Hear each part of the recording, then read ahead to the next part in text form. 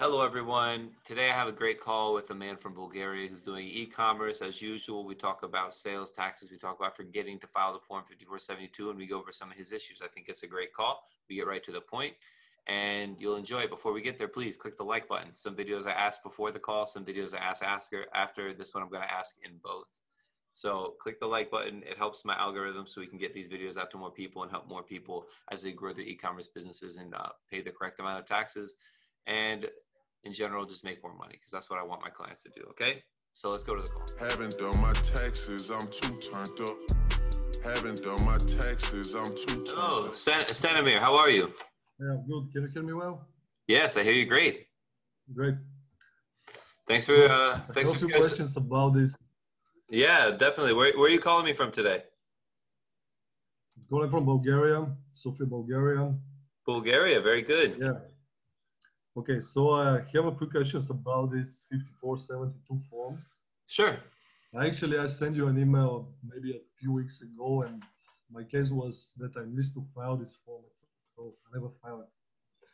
So I'm doing e-commerce. I have a single member foreign owned LLC in Wyoming, and it was formed in 2019, but I never filed this form. I didn't know that I have to file it, and I just want to know what to expect now, because you know that the penalty is pretty serious.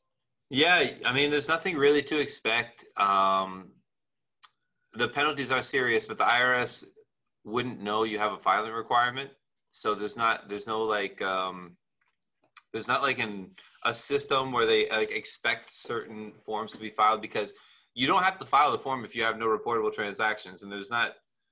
Actually, I have. Yeah, I understand, but the transactions you have, which are probably obviously opening the company is a reportable transaction, but the IRS has no way of knowing that you had reportable transactions. So if you file the form late, like I said, and I say everywhere, if you file it late, they will almost 100% of the time send you penalty letters and make you pay the penalties. But if you don't file at all, then you probably will never hear from them. Actually, this is what I'm planning to do, is never file it. And you file it next year. Yeah, file it 2020. Yeah, file it next year. And actually, I think that my business is I never hold stock in the US, and I made a mistake to file the 1040 NR form and apply for a ITIN number, which was a mistake because actually I can just file the 5472 and pay my taxes here in Bulgaria. Yeah, well, with the ITIN, as long as it works, you know, there's different benefits for having an ITIN. But if I have the item, am I responsible to file taxes in the US if I have the item? No. No, not at all. Only if you have U.S. income. You just need the ITIN to file taxes, but just having an ITIN doesn't make you required to file taxes. Okay. So, but I just want to ask you more questions about this penalty. You said that probably I'm never going to receive it, but actually, if I receive it, what options I have if I get the penalty?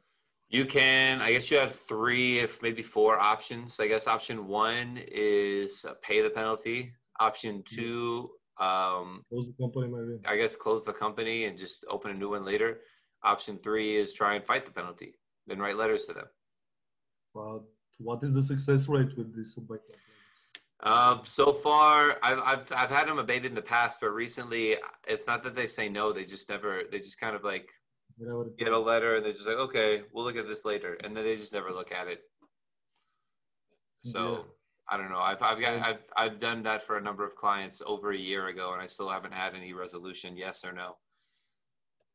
And let's say I get the penalty. If I decide to close the company, would this penalty be something that will translate to me personally? Will I be able to open another LLC later? No, I don't think so. It's a civil penalty assessed to the company. I don't think it would be assessed to you personally, and I don't think there's a way the IRS would be able to connect it to you either. So I'm not sure on that answer, and people ask that, but you know, we'll just avoid it going forward by filing the forms on time and by not filing this year, because you'll get it if you file it late. And if I file it next year, is this going to trigger something? I mean, if I missed to file it this year, but I filed it No, this year. I don't think so. It's no. The IRS doesn't know if you have any reportable transactions or not. So even though you probably did, Actually, I did. Yeah, the risk is really low that they would ever find. This is a new form still, and it's by fax, and it's really hard. I don't know how the IRS is like tracking this at all.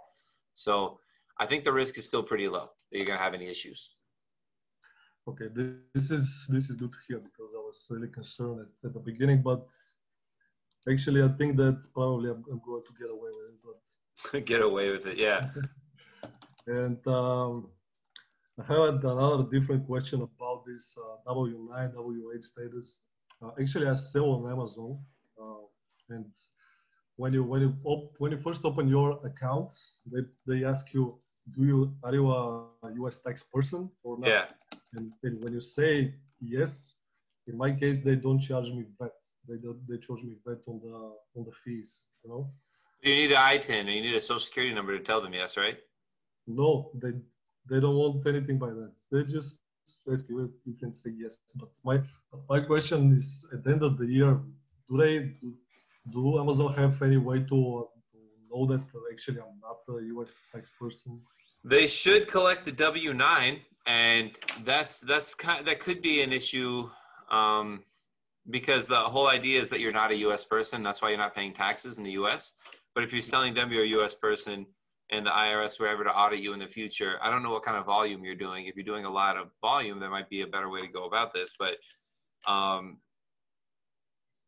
think going forward, Amazon is going to ask for different things like proof of address in the U.S., proof of residency, and different things like that, like maybe a green card or a visa or a U.S. passport or something, or they're going to make you certify that you're non-resident. So, it's a new thing. I can't tell you the risks or the exposures right now because this is all brand new and there's nothing from the IRS saying what's going to happen. So, proceed at your own risk. Kind of doing this at the moment. And one other thing I just want to ask you is about sales tax. I'm selling on eBay as well, and on eBay it's really hard to collect sales tax accurately because the whole system is just not made efficiently enough. And actually, when I collect sales tax for state of Florida, almost every time I have to pay some part of my pocket. And I just decided to bump up the percentage a little bit just to cover myself. Yeah. And my question is, if I over collect, what to do if I over collect? Can I just that's interesting. I don't know the exact answer. I'll tell you what I think because I don't know offhand. I mean, we're just having a conversation. Generally, the state charges sales tax on the sales, and it's a fixed percentage. And if you're paying sales tax, you understand that. If you want to charge people 8% when it's 7%, I don't think that means you have to send it to the state. I think it just means that the people might understand you're charging them too much for sales taxes, but the thing is because the Florida has this surtaxes. I don't know how to. I just forget what the name was, but the different counties has different tax percentage. But you can't in eBay. You can't add this percentage. You just it's better. I think it's better to round up and then pay what you think you have to pay, and then what to do if I have? Yeah, exactly. So I don't think there's a problem over collecting as long as you pay the correct amount of sales tax to the state. Okay. I don't think so. I don't know offhand, and I'm not an expert in that offhand. I have to research everything, but as long as you pay the amount you owe to the state in sales taxes, however you have it set up, they're never going to ask, so you should be okay. Yeah. Okay. And pretty much this is what I wanted to ask you. I just wanted to ask you about this 5472 form, and you just answered my questions, and I'm kind of feeling a little bit better right now because I don't expect to get it right now, but well, I think, I mean, let me know if you want our help doing this next year, and if you want ongoing help from us, because that's like what we do. And I guess, if you don't have any other questions, thanks for, watching the channel and reaching out. Thanks a lot. Okay. Thank you, Stanimir. Okay, I think that call went really well. Thanks for watching the video. If you have any questions about it, or if I said something wrong, comment below. If you want to talk to me yourself, you can schedule a call in the link in the description below. And keep an eye out for a new website coming out soon with some courses, some educational material.